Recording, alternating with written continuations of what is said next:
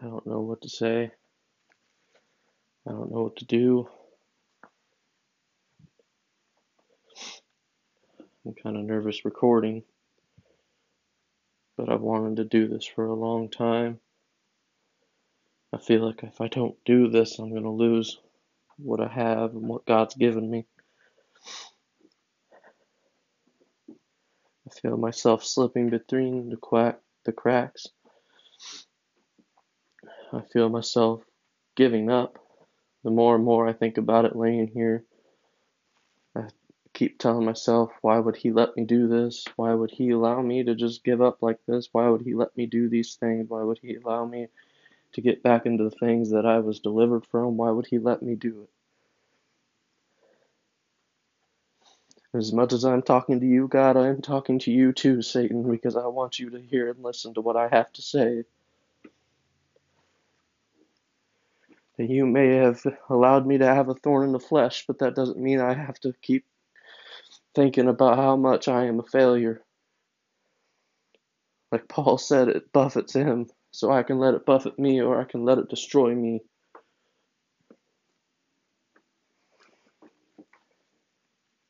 I was addicted to porn. I was addicted to suicide. It was in my head every day.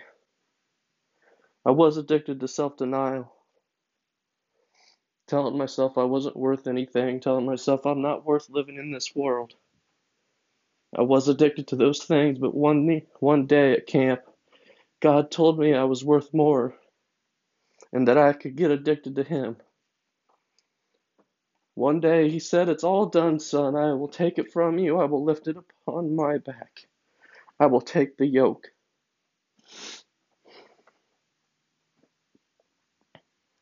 But here I am today recording this, saying that I am taking it back myself, that I feel myself telling God, don't take it from me, because it's not yours to have, it's mine. When it's not true, it's His. He died for it, He wants it. Because He is the Son, and He wants His prize back. He died a sinner so that we could be living as a child of God.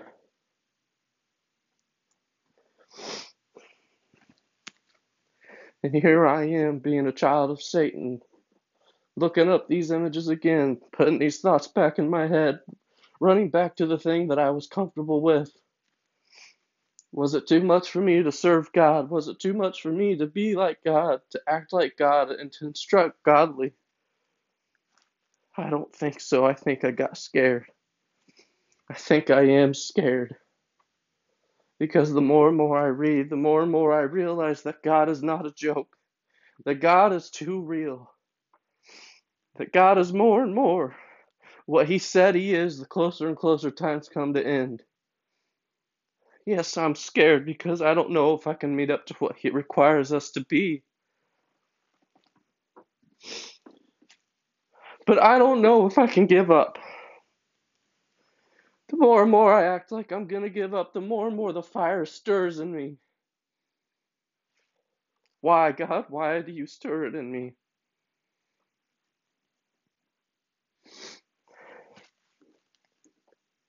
I don't deserve it. I don't deserve the calling. I don't deserve the ministry. I don't deserve this house. I don't deserve my wife.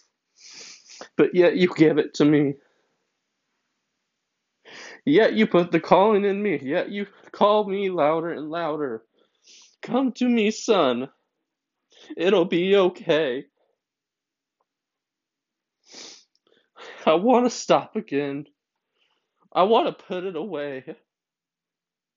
I want to kneel at the cross and hand it over and take it away. Lord, take it away.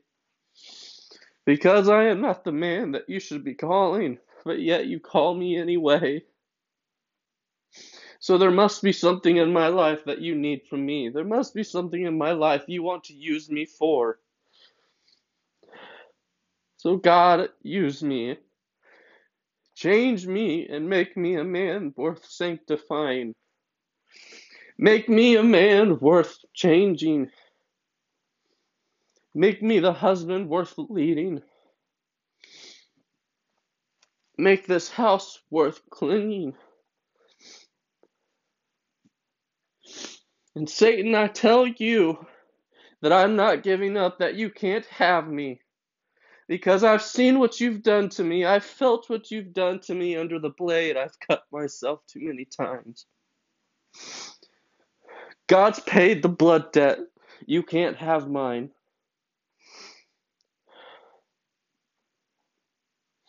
Forgive me, God, I've sinned today. And I'll probably sin tomorrow. Because you are the beginning and the end, the Alpha and Omega. You know it all. So I speak now to you, God. Forgive me. Satan, you can't have me. I'm not giving up. You can oppress me. You can squeeze me into a corner, but I know who you really are. I know what you will really become. I know where you truly belong, and that's under my heel and your head on mine. You will bruise my heel, but I will bruise your head. That's where you belong. That's where I belong. I've got to realize that I've got to keep pressing forward and running this race, because if I don't, life will overcome me. Life will live me, and I will not live life.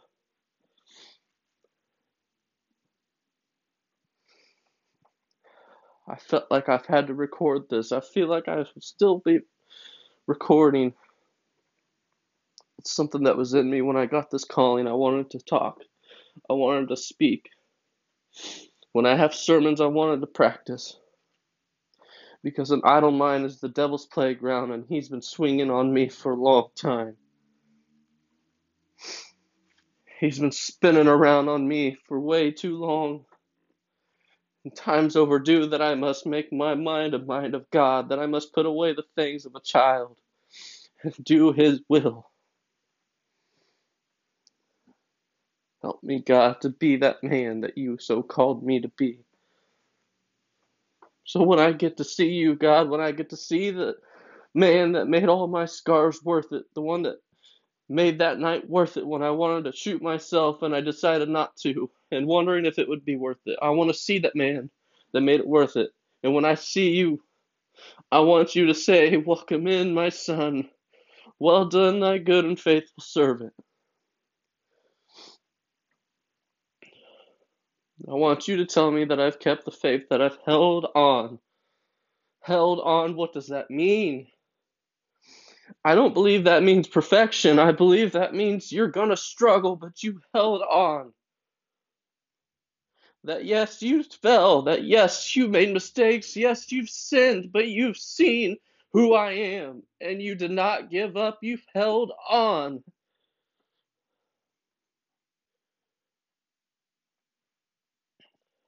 Well done, thy good and faithful servant. Well done, thy good and faithful servant.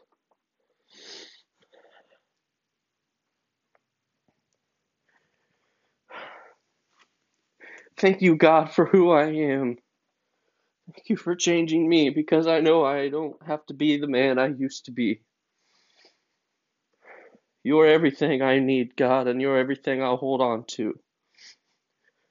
Things can leave, can burn down, can walk away, can break and fail, but I know I can cry and look up to you, and you will be there, the man, standing on a rock. And you will call me upon that rock, and I will stand on it too, and it will not fall under me. Thank you, God, for everything. And forgive me for who I am. And make me who you want me to be.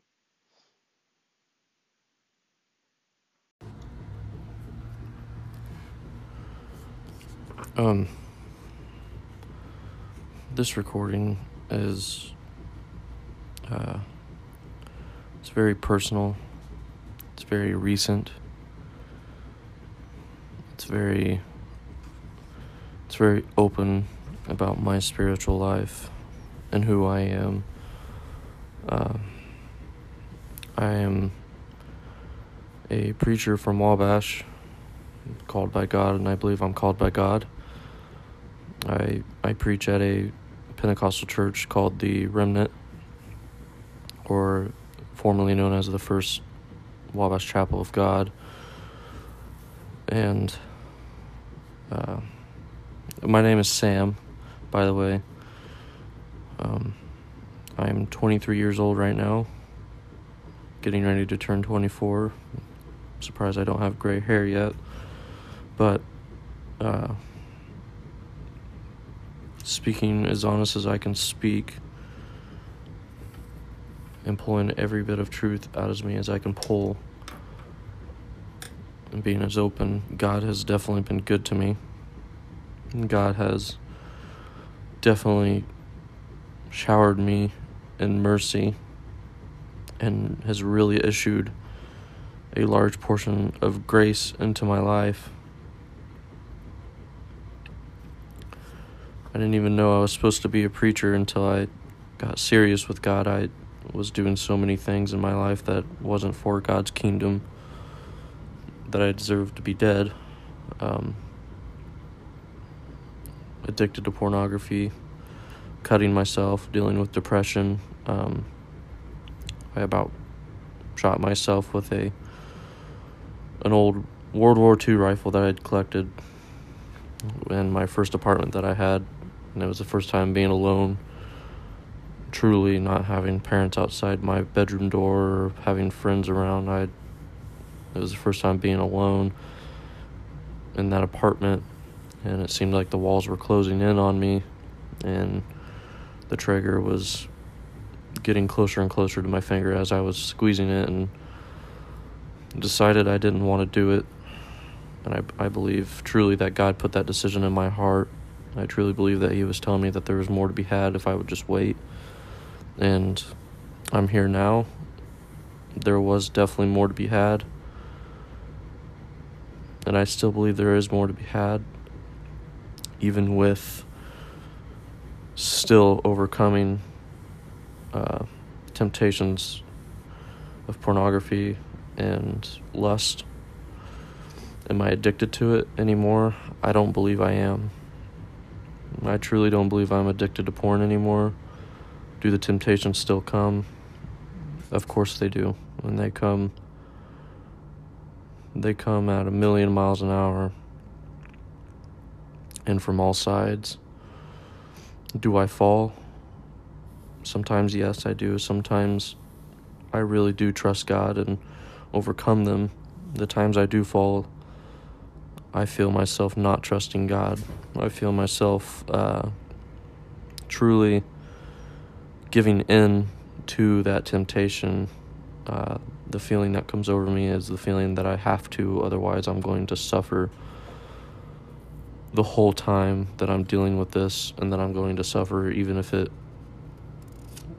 passes by me. I feel like it's just going to be over my mind, lingering until I actually give into it. And then once I'm over it, whether I fall or not, I come to the realization, and I believe God quickens my mind, telling me that it's not true. That's what Satan wants me to believe. And I feel guilty. I feel terrible. I feel like that I deserve to go to hell no matter what, no matter how true I speak my feelings, no matter how hard I can pray, no matter the emotion that will come out of my mind and out of my soul. I feel like that I'm going to hell. And it's a heavy weight to have when that comes over you. Do I think I'm the only one that deals with this? No, I don't. I believe anyone that deals with a certain struggle of the flesh that they personally struggle with, I believe this is the same feeling that they experience. And I believe that more people should speak about this. I believe more people should be more open about this, as I'm going to be. It's hard for me to admit something like this, something that's supposed to be kept private and personal. Seems to be that a lot of people think it's disgusting, but when we see it in the world, more people are joking about it now, more people are open with it, but not in a vulnerable way. They're open with it, joking, trying to make it feel better in themselves, when I know out of a personal experience that it cuts deep. It leaves a lot of questions to be answered. A lot of questions that probably shouldn't be asked, but nevertheless, as my calling to be a preacher, I really feel like most of these sermons that I've preached come and bite me in the butt after I preach them. Not in a way that I regret, but in a way of I should have listened to myself preach as I was preaching to the church, hoping that they would listen to me. And moving forward, my prayer to God now is that He would open my ears as I preach, that I would listen to what I'm preaching, that I would listen what God is using this vessel to speak through, that it would help me as well.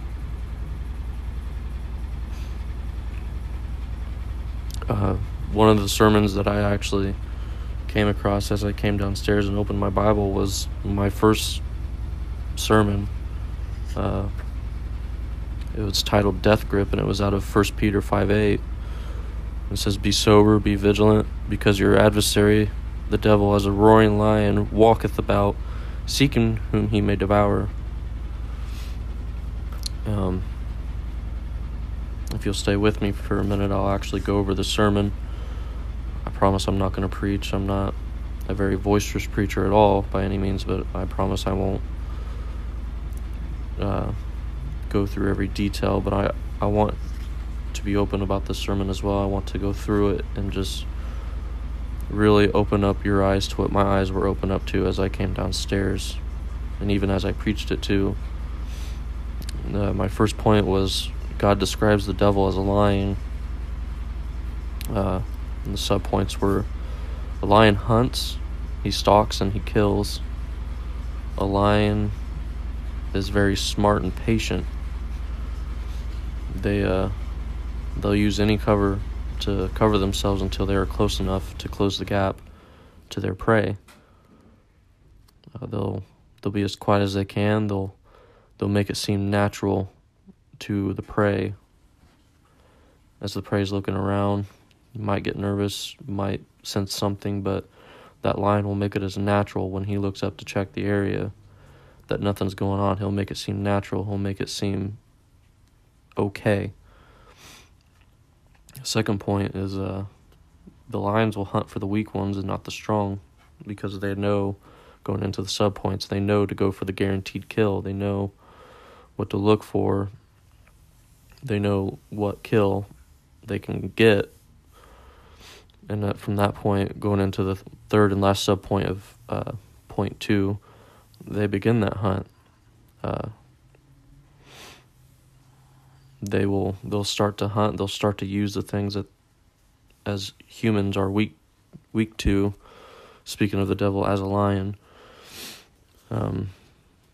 he will use things that we are accustomed to, whether it be of sin or things that are innocent and not sin, but are distracting us from God. He'll continue to use those tools to get closer to us. He'll start to hunt us. He'll start to learn about us and get close enough to close that gap, as I said. Now, how are we like the prey that the lions hunt? Well, the 3 subpoints that I came up with was not coming to church was a big one, and that was a big one before I got serious with God. As you know, I worked 40 hours a week at the time at a dealership, and Sunday morning was my only morning, and I wanted to stay home and get as much rest and recovery as I can get. And I remember our assistant pastor and my best friend always calling me and asking me where I was and what I'm doing and why am I not in church. Not to yell at me or to scold me, but to encourage me to come to church and to encourage me to not let this go to waste. Another subpoint is not investing personal time with God, and I believe that along with subpoint 3 that I'll get to, I am stuck on these. I think I'm stuck on not investing personal time with God. I believe that I'm very wasteful with my time. I believe that I can definitely use my time more vitally. I definitely believe that I should at least take some time out of my day whether it be on my 15-minute breaks at my work or when I come home, before I go to bed, to give some personal time to God, to thank Him for allowing me to work today, allowing me to be alive today, and then going over things that I believe I can grow on, talking to God, asking what I can do for Him, what more I can do for the kingdom. I believe there's a lot of things I could be talking to God about, investing in a personal relationship with God, growing that relationship. Coming on to that third subpoint is another one that I am stuck on, is not reading His Word. Now, you'll say, well, what kind of preacher are you if you don't read His Word? How can you preach? I'm not saying I never read His Word. I'm saying maybe I need to read more. Maybe I need to read more fervently and more in-depth, more intimate with the Word. I believe if you can't get intimate with something, and I'm not talking about sex or physical touching, I believe intimate is a more serious word. I believe that's how we can get close to something in anything that we do. A job, a hobby, a family member, a wife, a husband. If you can't get intimate with those things, you can never grow with those things. You can never become one with those things and be the best that you can be for those things, and they can be the best for you.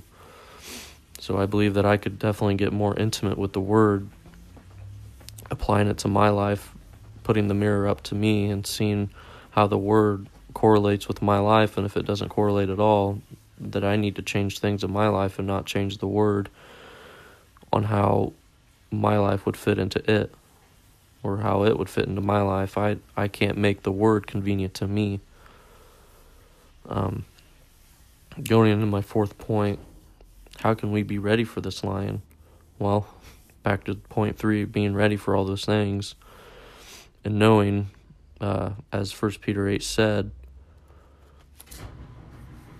the adversary, he is an adversary. He's not a ruler. He's not someone that dominates us. He's an adversary. Knowing that he's an adversary and that we are going up against him and not kneeling down to him, and knowing that we have to answer to them, knowing that we don't have to do that, is one way that we can be ready for the lion, is knowing that he's an enemy and not a king. He's not a ruler over our life. Point 4 continued. I believe that we need to know the one that lives in us, the one that we claim lives in us, is greater than the ones of the world, greater than the one roaring and seeking whom he may devour. I believe I struggle with this point as well. I believe I struggle when the temptation comes, knowing that God is inside of me, screaming not to do it, screaming to just get up out of the bed, or screaming just to go do something to get your mind off of it. I believe that God always will create a way out through all temptations. I don't believe He'll ever put you in a situation you can't handle. I believe that He'll put you in a situation that you can grow and learn from and get out of it if need be. So I believe that we need to know, subpoint 3, that God is greater in us than the one who is outside fighting against us. He is greater, and He can use us, and He can use the things around us to make good out of a bad situation if we allow Him to. Going into subpoint 4, we need to know that we're not alone, and that we need to remember His promises. And I believe in verse 9 and verse 10 of 1 Peter was saying that, and I'll read them to you real quick. Whom resist steadfast in the faith, knowing that the same afflictions are accomplished in your brethren that are in the world. As I said, knowing that you're not alone, as I said earlier also. And then verse 10 about remembering His promises. But the God of all grace, who hath called us unto His eternal glory by Christ Jesus, after that ye have suffered a while. Right there, saying that after we had suffered and fought through it, He will make us perfect, establish, strengthen, and settle you. Those are promises. It doesn't say that He might make you. It says make you. That seems pretty 100% to me. That seems and like that is a promise to me, that he will bring an end to those things and that he will bring us to an end, into perfection and into being established and strengthened and settled. And it just came to my mind. I'm watching this TV series called Forged in Fire about making knives, and I believe that we can come to a point creating that sharp sword that we could be able to fight against the devil with ourselves and our own spiritual temptations, and in others, that we could help others fight through these temptations. And I'm not saying that we'll come to a point and be done. I'm saying that God can bring us to a sharp point to where we can become true spiritual warriors for God, that we are effective for his kingdom and not just branches to be broken off and thrown into the fire. So I believe in that subpoint, that we need to remember his promises and knowing that we are not alone. And then I went into the conclusion and to the altar calling, asking, what came in your life and distracted you. And if I had to answer that, I would definitely say once I got older and interested in girls, I definitely let girls get into my life and distracted me from God. I know my mother had a great spiritual influence on me, as well as my grandmother and my grandfather. They always told me to keep God in our hearts. And I believe once I got older, I went ahead and tried to keep girls in my hearts. I tried to keep that distracted from God, and I was wanting a wife as soon as I turned 16, because everyone gets married at 16. I just wanted everything right now. But that's how I would answer that question, and that's where I got distracted, was wanting everything now, wanting girls now, even wanting a car, or wanting, everything in my life to fit perfectly now is what distracted me. And then my third closing question is, how is Satan closing that gap in your life? If I had to answer that question, I'll still answer it now. I still believe he's trying to close the gap in my life. I still believe that he's a roaring lion seeking to devour me, and I believe that's true in everyone's life. I believe if he doesn't get you the first time, he's going to continue to try until he does.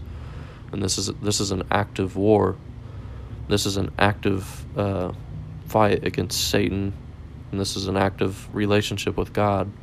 I don't get saved and be done, and Satan just walks away and says, "Oh, well, I lost, I better walk away from this one." No. God is on one side saying, "Continue to walk towards me so that I may grow you." And Satan is on the other side, creeping and getting closer to you and tempting you and getting you to come to him, closing that gap in the life of me, others, you. So it's an active war. It's an active fight. It's an active walk in a Christian's life. It's not easy. And I thought about a sermon about that, being spiritually fit.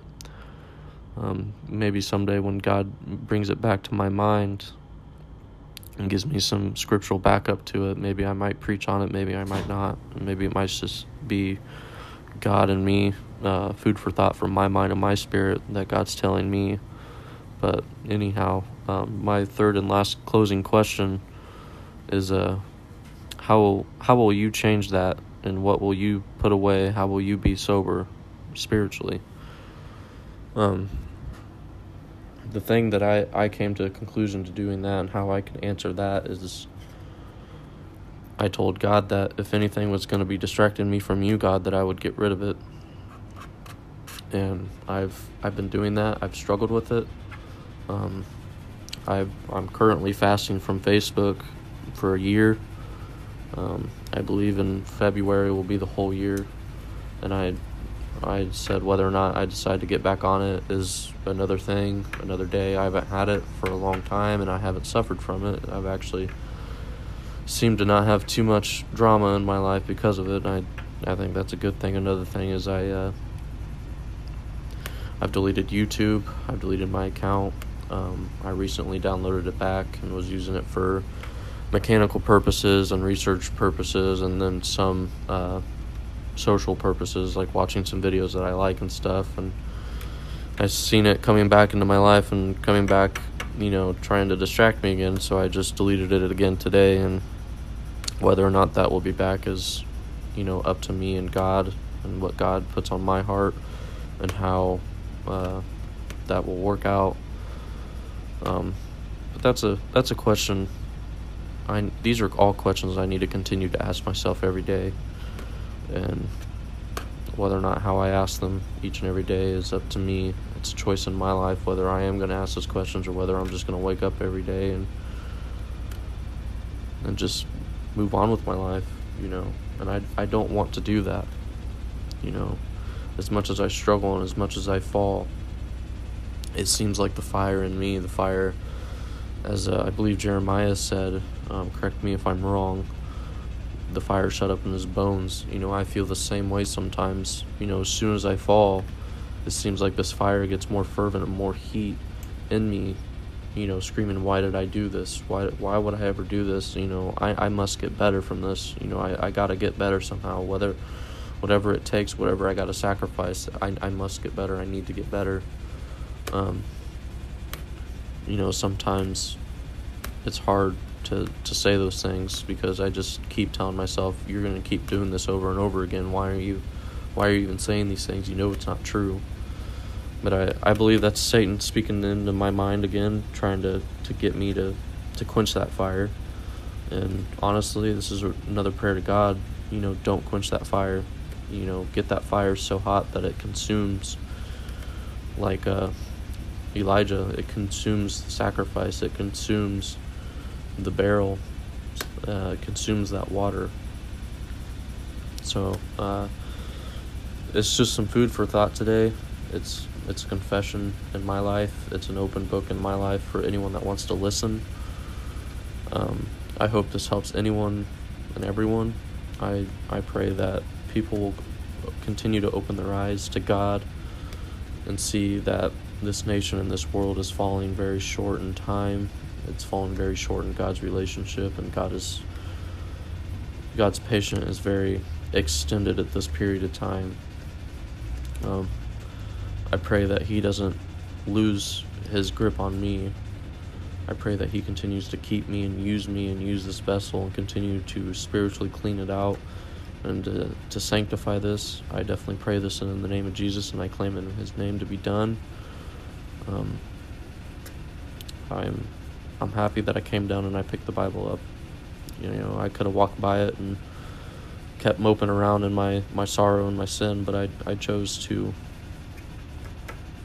pick this Bible up and to see if there's still something for me that God can use me, and I believe He spoke to me just now, and I believe He spoke to me using me,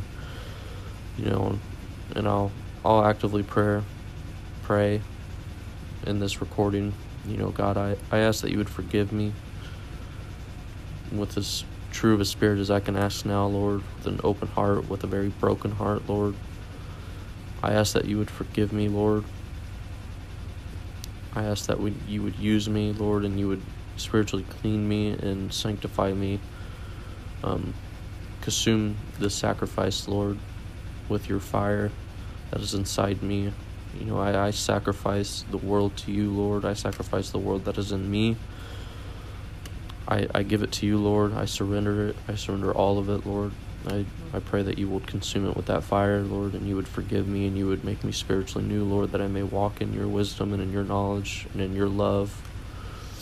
And it's in Your name I do pray, in the name of Jesus, and in all things, and in all Your glory. In Jesus' name, amen.